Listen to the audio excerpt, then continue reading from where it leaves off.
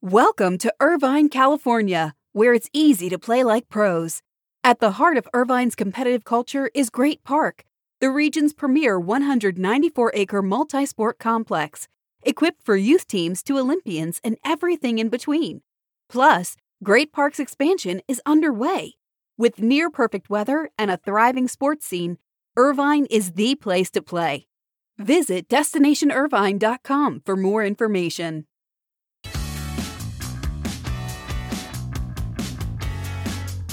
Yes, the NBA season recently ended, but now it kicks off again this week. That's right, the draft and the start of free agency in the NBA starting this week. This is your morning buzzcast. It is Monday. It's November 16th. Good morning.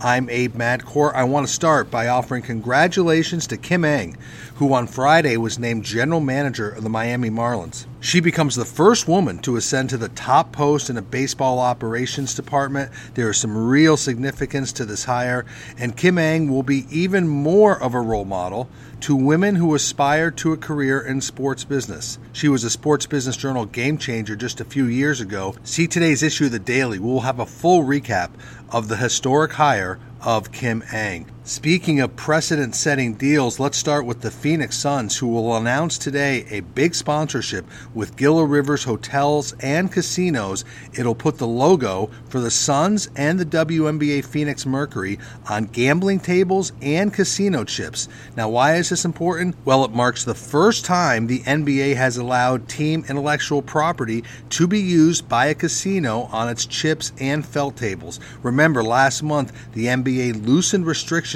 on betting and hard liquor sponsorships to help teams make up some of the steep revenue shortfalls during the coronavirus pandemic. And so the Suns moving fast to find a new sponsorship category. They will announce that deal today. Another deal to be announced today involves Two Circles, which is a London-based data analytics company. It has acquired another UK agency called TRM Partners. Now, Two Circles is owned by Bruin Sports Capital. That's George Pine's firm. And now they can bring on TRM Partners, which was started by two sales executives who left Manchester United to form their own sponsorship sales shop. Now, Two Circles will combine with TRM Partners, so they'll have data, research, and analytics, and now a sales arm.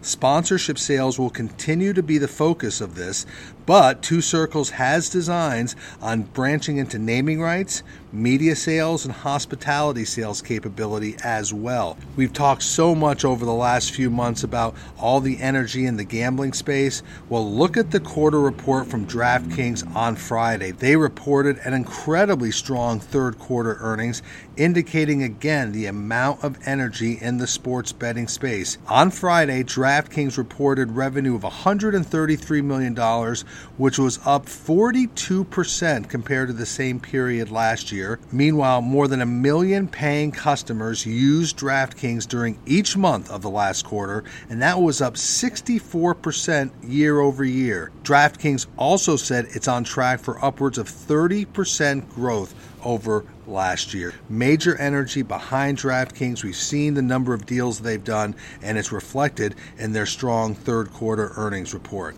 If you're a tennis person and you watch the ATP Finals, which started yesterday, remember, this is the last one that will be played at London's O2 Arena, the 12th and final time, as next year's tournament moves to Turin, Italy for 5 years. They will move the ATP Finals to a facility in Turin that was used during the 2006 Olympic Games and is Italy's largest indoor sporting event, although it will be smaller than the O2. It'll seat about 15,000 compared to 20,000 for the O2. Of course, there are no fans at the ATP Finals this week. When it does relocate to Italy, it will mark the first time the ATP Finals will ever be held in Italy. Let's go over to Major League Soccer, because our Mark Burns reported on Friday that MLS President and Deputy Commissioner Mark Abbott said the league is targeting early March to begin its 21 season. That's in line with the typical start date of MLS.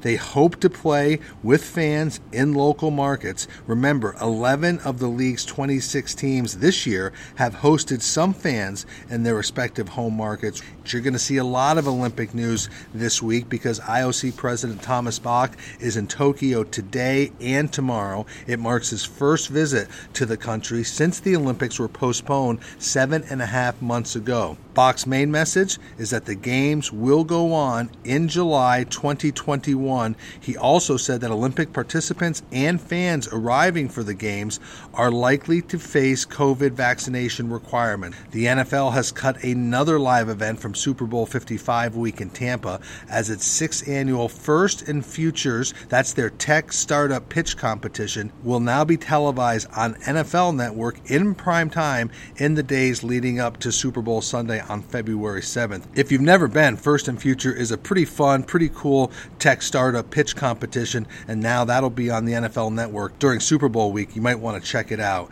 And finally, if you want to read one thing from over the weekend, I'd suggest an op-ed. It appeared in the New York Times yesterday. It's from the late Georgetown men's basketball coach John Thompson, and it comes from his upcoming autobiography that's out in mid-December. In the op-ed, he advocates for paying college basketball players. It's a good read. It was in yesterday's Weekend Wrap, also in the New York Times. He says that programs that don't pay players are at a severe disadvantage because so many programs are paying players. It's a good read, one well worth your time. So that is your morning Buzzcast. It is Monday, November 16th. Hope everybody has a great start to their week. I'm Abe Madkour. Be good to each other, stay healthy, and I will talk to you tomorrow.